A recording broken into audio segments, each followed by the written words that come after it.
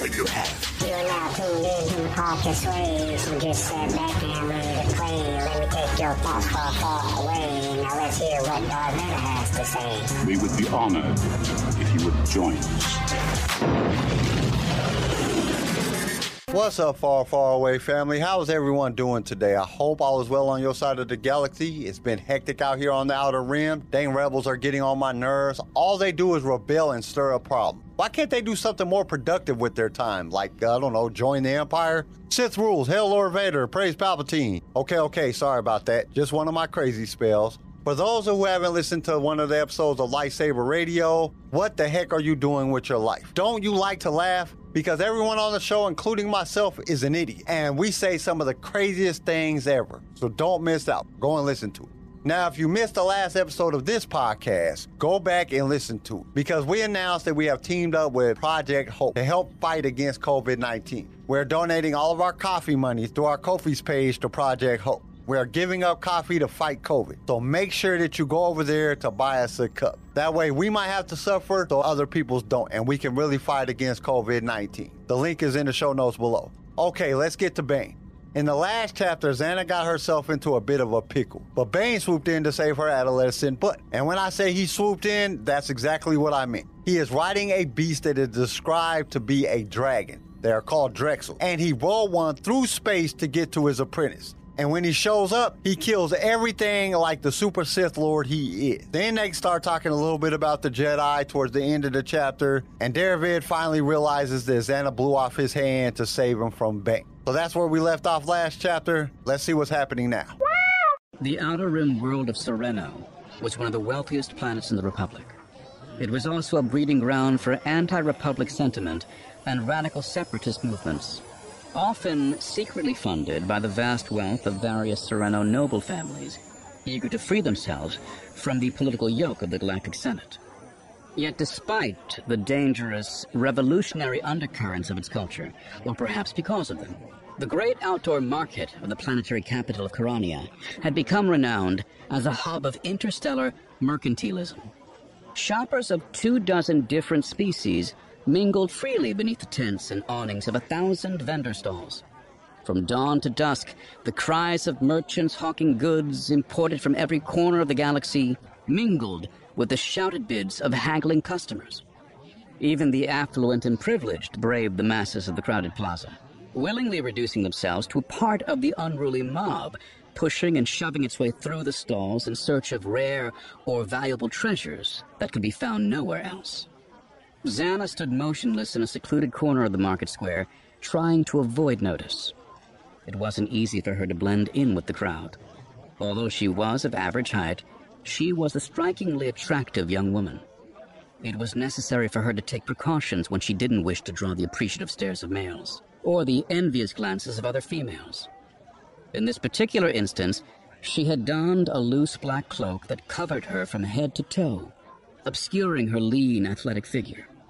The hood was pulled up to conceal her flowing mane of long, curly blonde hair, and the shadows it cast across her features hid her bright, fierce eyes.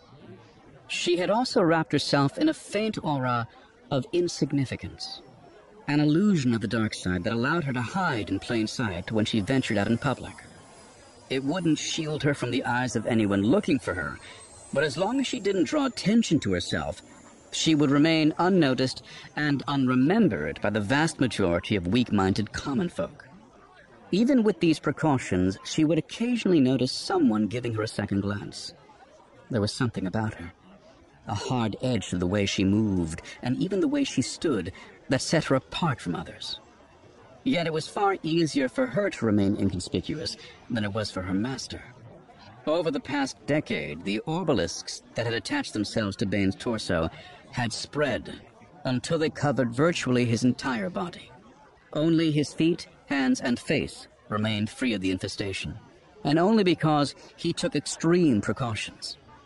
He wore special gloves and boots at all times, and when he slept, he donned a special helmet that resembled a cage meant to keep the parasites from growing over his face. Cloaks and thick layers of clothing couldn't fully hide what he'd become.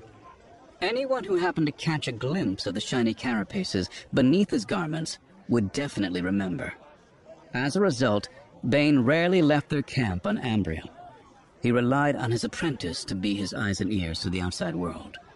He counted on her to act as an agent of his will, to coordinate and oversee the intricate plans he orchestrated from behind the scenes. That was why she was here now, waiting for a young Twi'lek she knew as Caladan. It wasn't likely that was his actual name, however. After all, he didn't know her real name, despite the fact that they were lovers. Cal was a political revolutionary, a self-styled freedom fighter, battling tyranny as a high-ranking member of a small extremist group determined to bring down the Republic. It had taken Zannah several months to win his trust, but he had finally succumbed. Last night, as they had lain intertwined in the rough sheets of the small bed in Zannah's rented apartment, the Twi'lek had promised to meet her at midday in the plaza to bring her to one of his organization's clandestine meetings. From the height of the sun in the afternoon sky, it was obvious Caladan was late. Still, Zannah continued to wait. She had learned the value of patience early on in her studies.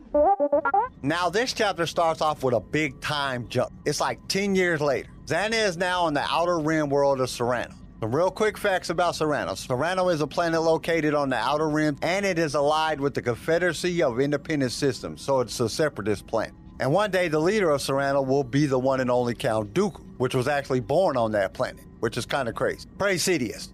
A funny thought just popped in my head. Sidious the Hideous. Why don't we call him that? You know, after the whole shocking thing in Revenge of the Sith, okay, it sounded funnier in my head.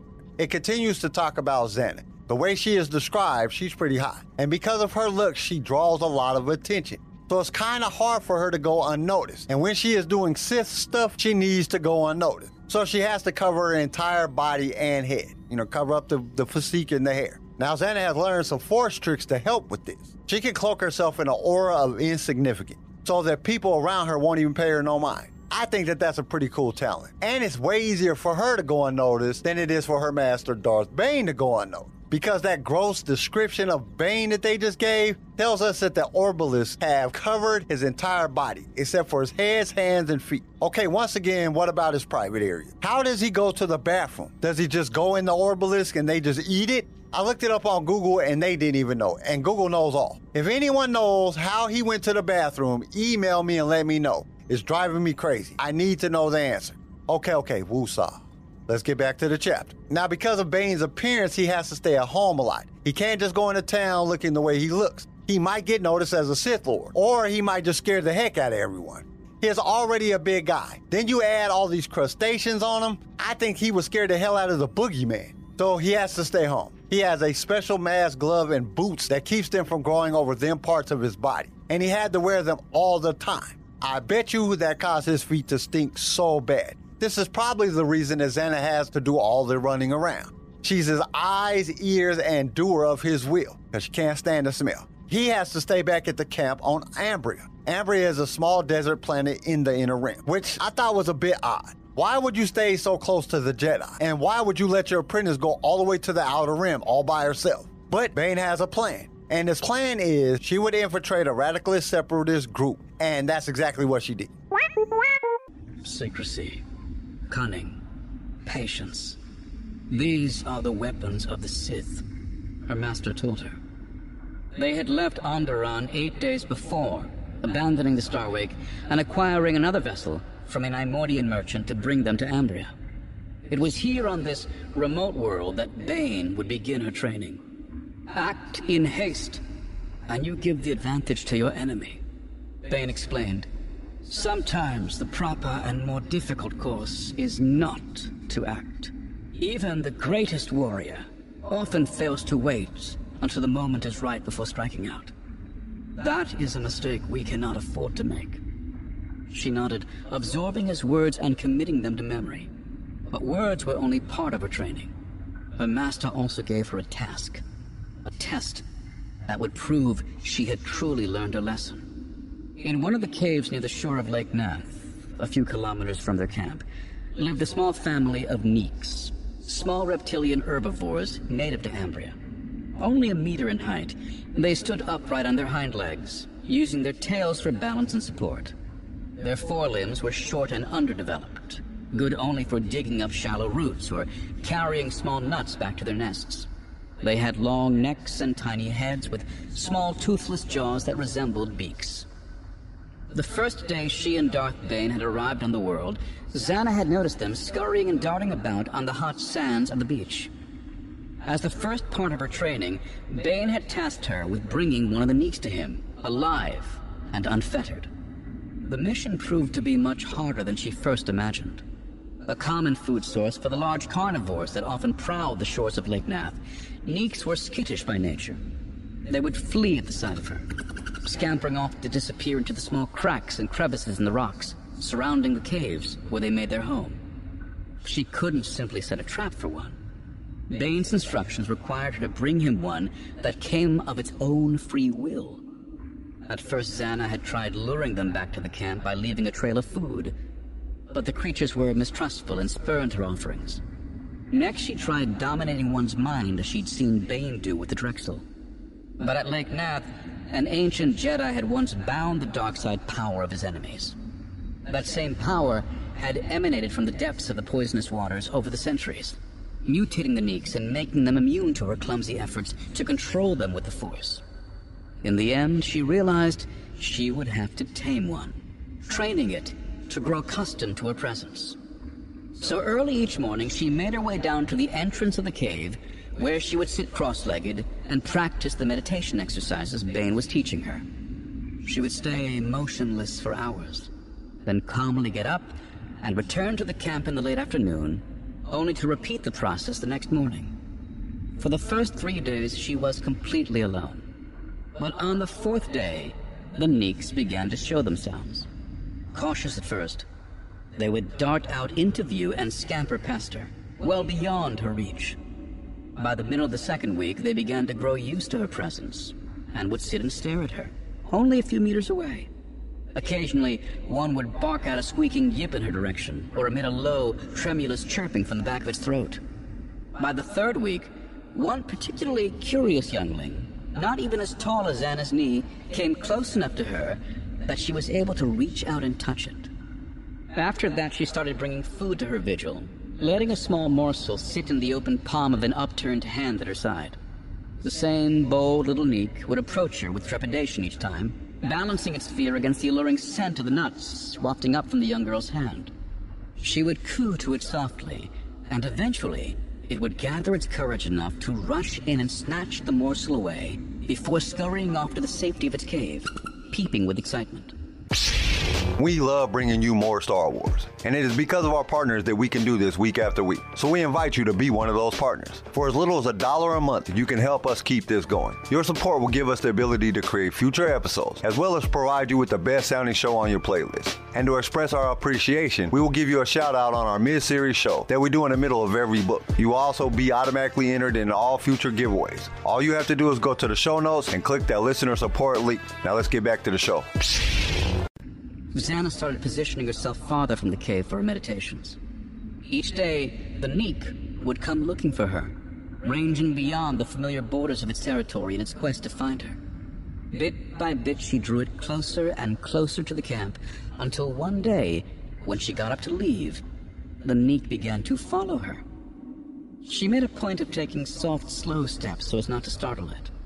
Moving with small strides, so she wouldn't lose her balance, she gingerly shifted her weight from one foot to the other as she led the tiny creature all the way back to her master. It was near nightfall when she arrived, her pace turning the relatively short distance from the lake back to the camp into a 4-hour journey. There were several tents in the camp. In addition to the one she and Bane slept in, there was one for storing food, another for clothing and equipment, and still others for weapons and fuel for their starship and land half-track. The tents were arranged in a 3/4 circle, facing inward toward the cooking fire. Bane was sitting by the blaze, waiting for her, stirring at a bubbling pot of bland-smelling stew. He had taken off his shirt in the summer night's heat. In the flickering glow of the flames, his apprentice could see that the obelisks were beginning to spread. The one on the back of his shoulder had traced its way across his bicep to the elbow of his heavily muscled arm, while the organism on his chest now extended halfway down his abdominal muscles and partway up his throat. Several narrow, dark bands of softer-looking flesh bisected each shell vertically, and the girl realized that in addition to growing, the creatures were about to split apart and multiply. Suppressing a shudder, Xana called out softly to him. "I have completed my first lesson, Master." Bane glanced down at the small Neek trailing into the camp behind her, visible proof that his apprentice had fulfilled the task he had given her. Xana followed his gaze, turning toward the tiny creature. It looked up at her and chirped expectantly. She bent down to pet it, and Bane reached out with the force and snapped its long, thin neck. "You've done well," he muttered, as she stared in horror at the tiny body twitching at her feet. "Now, toss it in the stew." Xana took a moment to steel herself, pushing away the grief that threatened to well up inside her. When Bane had first given her this task, she realized he must have known she would develop a fondness for the little Neek. If she had been wiser, she would have foreseen this and viewed the creature simply as a tool, something to be used then tossed aside, rather than allowing herself to become emotionally attached. The pain she felt now over its death was a warning, a reminder that her only allegiance was to her master. She picked up the body and carried it over to the bubbling pot. Tossing it in, she looked Bane square in the eye. "I see you decided to teach me 2 lessons today, Master." His only response was a grim smile. "Reyna!" She heard a voice shouting above the din of the market, using the false name she adopted for all her missions. After a moment, she was able to pick Kaladin out of the crowd, motioning her to come over and join him on the far side of the square. Twi'lek complexions came in a wide variety of colors, but Kel was of the extremely rare red-skinned Lethan race. Like most Lethans, he was undeniably gorgeous. He was tall and broad-shouldered, with a hard, flat stomach and perfectly proportioned limbs. He wore tight black pants and the loose-fitting tan tunic that hung open at the front to expose the lean muscles of his chest and abdomen. He had sensuous, perfectly symmetrical features, soft, full lips and dark, smoldering eyes that seemed to draw you in if you stared at them too long. His firm, shapely leku coiled around his neck and shoulders, winding their way suggestively down the front of his open tunic and exposed chest. "Reyna!" he cried out a second time, causing more than a few people to stop and look at him curiously. Xana cursed under her breath and moved quickly through the crowd to his side. "Keep your voice down," she hissed when she got close. "Everybody's staring at us." "Let them stare," he said defiantly, though he did lower his voice to match hers. "They're commoners. Their opinion means nothing to me." Kel was a child of position and privilege. In addition to being of Lethan stock, he came from a family that ranked among the nobility of the Twi'lek warrior caste. His entire life, he'd been told by all those around him how special he was. It was only natural he would grow up believing others to be beneath him. At times, Xana admired his haughty arrogance. It was a sign of power. He knew he was a superior specimen, and he wasn't afraid to show it. But it was also his great weakness. She had discovered early on that Kel was easily manipulated through flattery or challenges to his pride and ego, and she wasn't afraid to exploit that knowledge in the pursuit of her mission. "You're late," she told him. "I don't like to be kept waiting. I shouldn't even be doing this." He snapped back at her. "I'm sorry," she said, pressing herself close and wrapping her arms around his neck and shoulders. "I was beginning to think you were with another lover," she purred. "If I ever find you with another female, I will cut her heart out." Kel pulled her even tighter against his body. "You are more than enough for any male," he whispered into her ear, sending a shiver down Xana's spine. She kissed him on the lips, then broke the embrace. "We don't have time for this," she protested. "Your friends are waiting for us." Licking his lips as if he could still taste her, Kel nodded and grabbed her hand. "Let's go," he said, pulling her through the crowd of shoppers. Now this part of the chapter is a flashback to Xana's memory, a story of how Bane trained young Xana. Now it's long and drawn out, and I don't understand why they gave it an echo sound. Maybe it's to give it a dramatic effect or something like that, but it is what it is. Basically, he has Xana befriend a Meek, a small reptilian species on the planet. It was a test in patience and cunning. Once she got the creature to follow her back to the camp, which took quite a long time, like days, maybe even months, Bane killed it and taught her 2 lessons at once. Meek are very good in the stew, and she did a good job. No, I'm just kidding. That's not the truth. He taught her how to use cunning and patience, and to never let her feelings jeopardize her objective. He knew she would become attached to the Meek, and some of the things he had planned would put her in a position to get real close to people. And he couldn't have her falling in love or anything like that. As we heard earlier in the chapter, she is sleeping with a young Twi'lek named Kaladin. Is it just me, or does this just not seem right? It's just something wrong with that picture. I don't know. It is kind of weird. Oh, wait a minute. These are Sith. Eldar's Grogu. This is what Sith do. This is when it goes back to Xana waiting on Kaladin. As she is waiting, she hears her fake name, Reyna, being called out. It is Kaladin calling out to her from across the square. Kaladin is a spoiled brat from the sound of it. The description of him, he is a good-looking Twi'lek man. He was from the Lethan Twi'leks. The Lethan had red skin. Only 1 in a million Twi'leks were born with red skin, which would definitely make him stand out in the crowd. He likes to be called Cal, and from the way he talks, you know he comes from money and he feels entitled. Hey, it's Kaylee Cuoco for Priceline. Ready to go to your happy place for a happy price? Well, why didn't you say so? Just download the Priceline app right now and save up to 60% on hotels. So whether it's Cousin Kevin's Kazoo Concert in Kansas City, go Kevin, or Becky's Bachelorette Bash in Bermuda, you never have to miss a trip ever again. So download the Priceline app today. Your savings are waiting. Go to your happy place for a happy price. Go to your happy price, Priceline. As dusk fell over the camp on Ambria, Darth Bane reached out toward the tiny crystal pyramid he'd carefully positioned on the small pedestal in the center of the otherwise empty tent. Moving slowly, he brushed his fingers gently against its cold, dead surface, then pulled his hand back when he saw it tremble.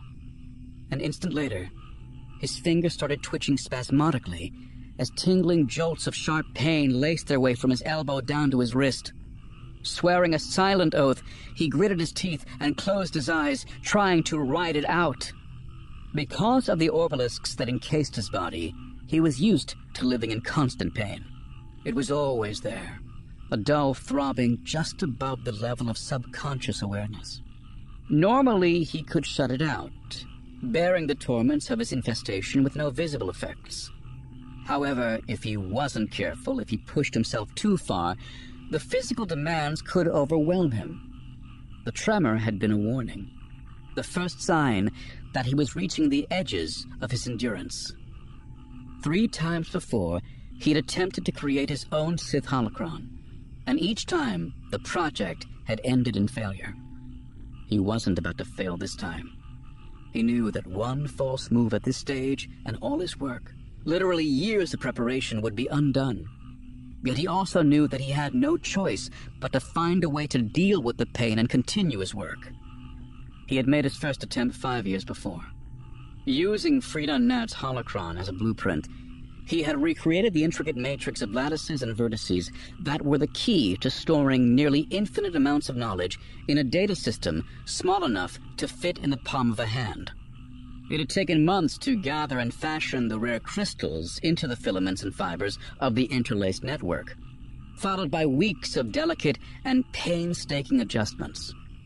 The matrix had to fall within highly exacting specifications, and Bane had spent hundreds of hours making thousands of precise subatomic alterations through the power of the Force to ensure that each crystalline strand was properly in place. Once the crystal matrix inside the holocron was ready, he had carefully transcribed the ancient symbols of Sith power onto the pyramid's surface. The markings were part of a powerful ritual that was critical to maintaining the stability of the matrix after it was infused with the energies of the dark side. Unfamiliar with the exact purpose or meaning of the arcane glyphs, Darth Bane had once again used Nat's holocron as his guide, studying the markings etched on the surface, then copying them exactly on his own creation. But when he tried to activate the holocron by channeling his power through it, the Matrix imploded, collapsing in on itself and reducing the artifact to a pile of glimmering dust in a crackling white flash.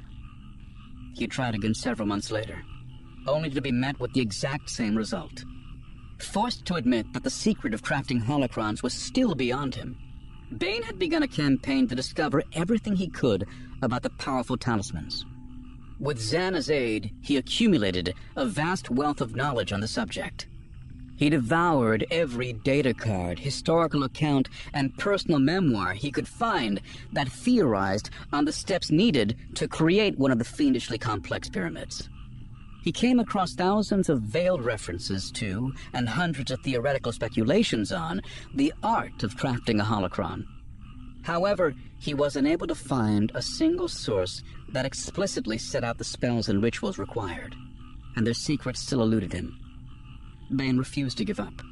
He continued his research, seeking out rare tomes, hidden documents, and forbidden works of lore.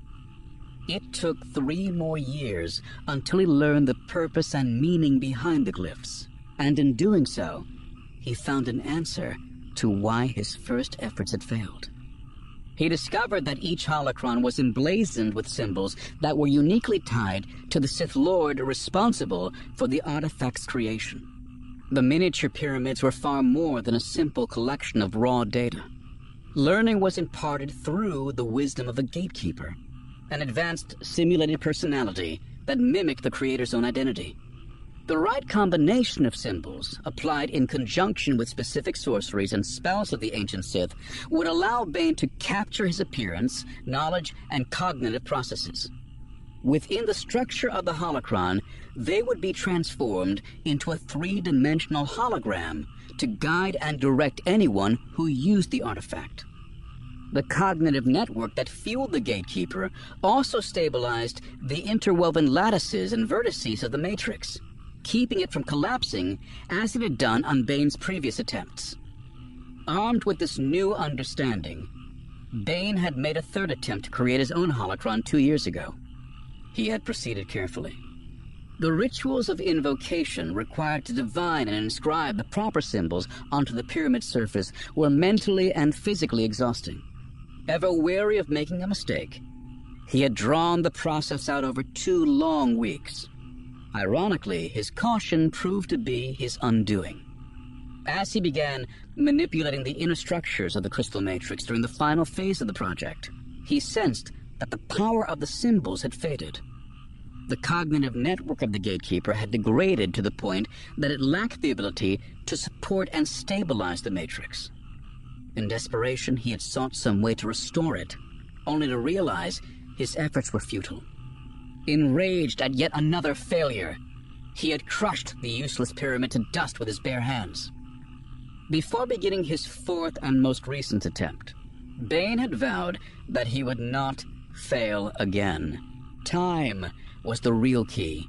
He had to finish aligning the Matrix and infuse it with his dark side energies within a few days, before the cognitive functions of the Gatekeeper began to degrade. Now, after months of gathering the rare materials, weeks of meditations to focus his power, and 3 straight days and nights of intense focus and concentration, he was finally nearing the end. Only a few dozen minor adjustments still needed to be made, but Bane was keenly aware that time was running out. 3 days of constantly drawing upon the Force without food or respite had left him exhausted in body, mind, and spirit. He was particularly vulnerable to the Orbalisks in this state. Normally they fed off the dark side energies that naturally flowed through him. But the creation of the holocron demanded that he channel all his power directly into his work. The parasites were slowly starving, and in response, they were flooding his bloodstream with chemicals and hormones intended to drive him into a mindless fury so they could gorge themselves on the dark side as he unleashed his rage. The spasming muscles of his hand and fingers were a direct result of their efforts, and there was nothing Bane could do but wait for the tremor to pass.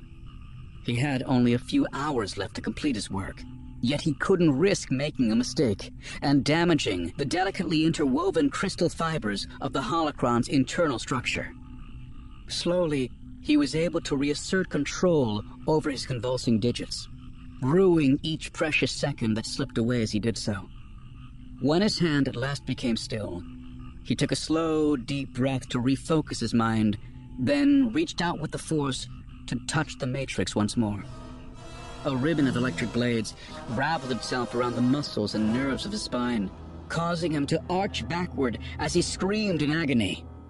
The pain momentarily broke his concentration, and an uncontrollable surge of dark side energy shot through him and into the holocron. An instant later, it exploded, spraying Bane with a shower of crystal fragments and dust. For several seconds, he simply stared at the empty pedestal, feeling the pulsing hunger of the obelisks and his own gathering rage. A red veil fell across his vision, and Darth Bane surrendered himself to the Fury.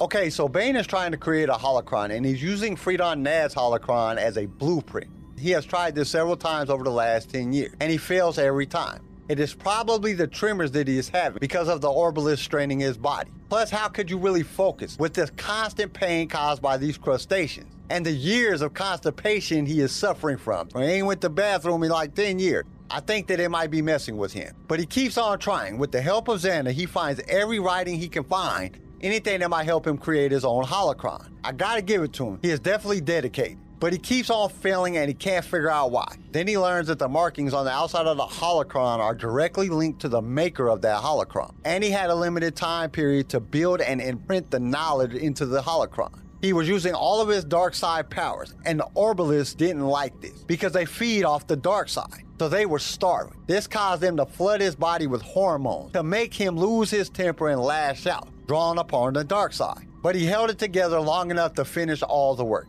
But as soon as he started to try to transfer the knowledge, they did something that made Bane fry the holocron. At this point, he gave in to his hate. Hell Lord Vader. And that's where the chapter comes to an end. It really didn't have any action in this chapter, but it still had some excitement. So I'm not going to say that it was a bad chapter, but I do think that they could have done better. We did learn a lot, but I think there was a lot more that they could have told us in this chapter. How Bane and the Orbalisks are doing, we learned that, and how Xana had grown up over the last 10 years. I would have thought that there would have been a little bit more details about it, though. They just kind of gave us little bits and pieces, but it was okay. Now on to the quote from this week, and it comes to us from me. So I really want you to pay attention because this is kind of an important one. Here we go.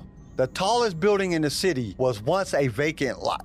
That was pretty good, wasn't it? Let me explain what it means. I often talk about getting started, executing a plan, and that goes for everybody. And it's exactly the same thing for you or an architect. They draw up plans, then they have to find investors, search for a place to build it, find a construction company that can build it, get thousands of permits, get all of the money, get everything together before they ever even break ground. This might take years. A lot of times we have an idea and we expect it to happen instantly. Have the idea, next day it's already done. But it doesn't happen like that. There is a lot of planning that needs to be done. Finding out stuff that we need to know, finding the right investors, or just the right information. It all depends on what you are trying to do. Take me, for example. I wanted to do a YouTube channel. This was about 10 years ago. So I watched every video on how to start a YouTube. From those videos, I found out that audio was more important than the video.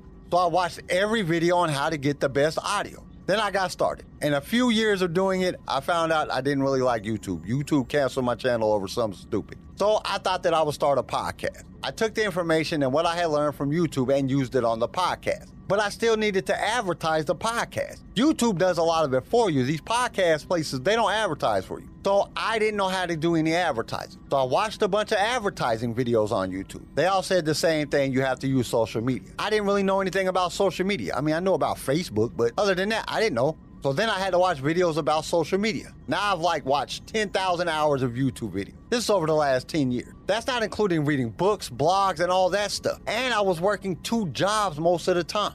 What I'm trying to say is it takes time. The ones that do not fail are the ones that do not give up. An idea doesn't have to be done right then. You just need to take the time to be working on it all the time. It may be slow at first, but it will become a skyscraper when everything is in place. The Death Star wasn't built in a day. I guarantee you that Sidious came up with the idea long before there was an empire. Praise Sidious. Okay, that's enough of my rambling. Join us next week for Chapter 11. Hope to see you there. Thank you for listening to Sway. Join us next time for more Star Wars adventures. If you would like to listen to other episodes of the show, you can find us and subscribe on your favorite podcast directory. If you enjoyed the show, we would greatly appreciate a 5-star review. Once again, thank you for listening, and may the Force be with you. Sway was created by Keen Eye Shit and is a production of Pick Film Media. This show was produced by Quentin McDaniel. Sound design by Theodore Thompson. Research by Tammy Turner. I am your host, Kyle, and we will see you next time in a galaxy far, far away.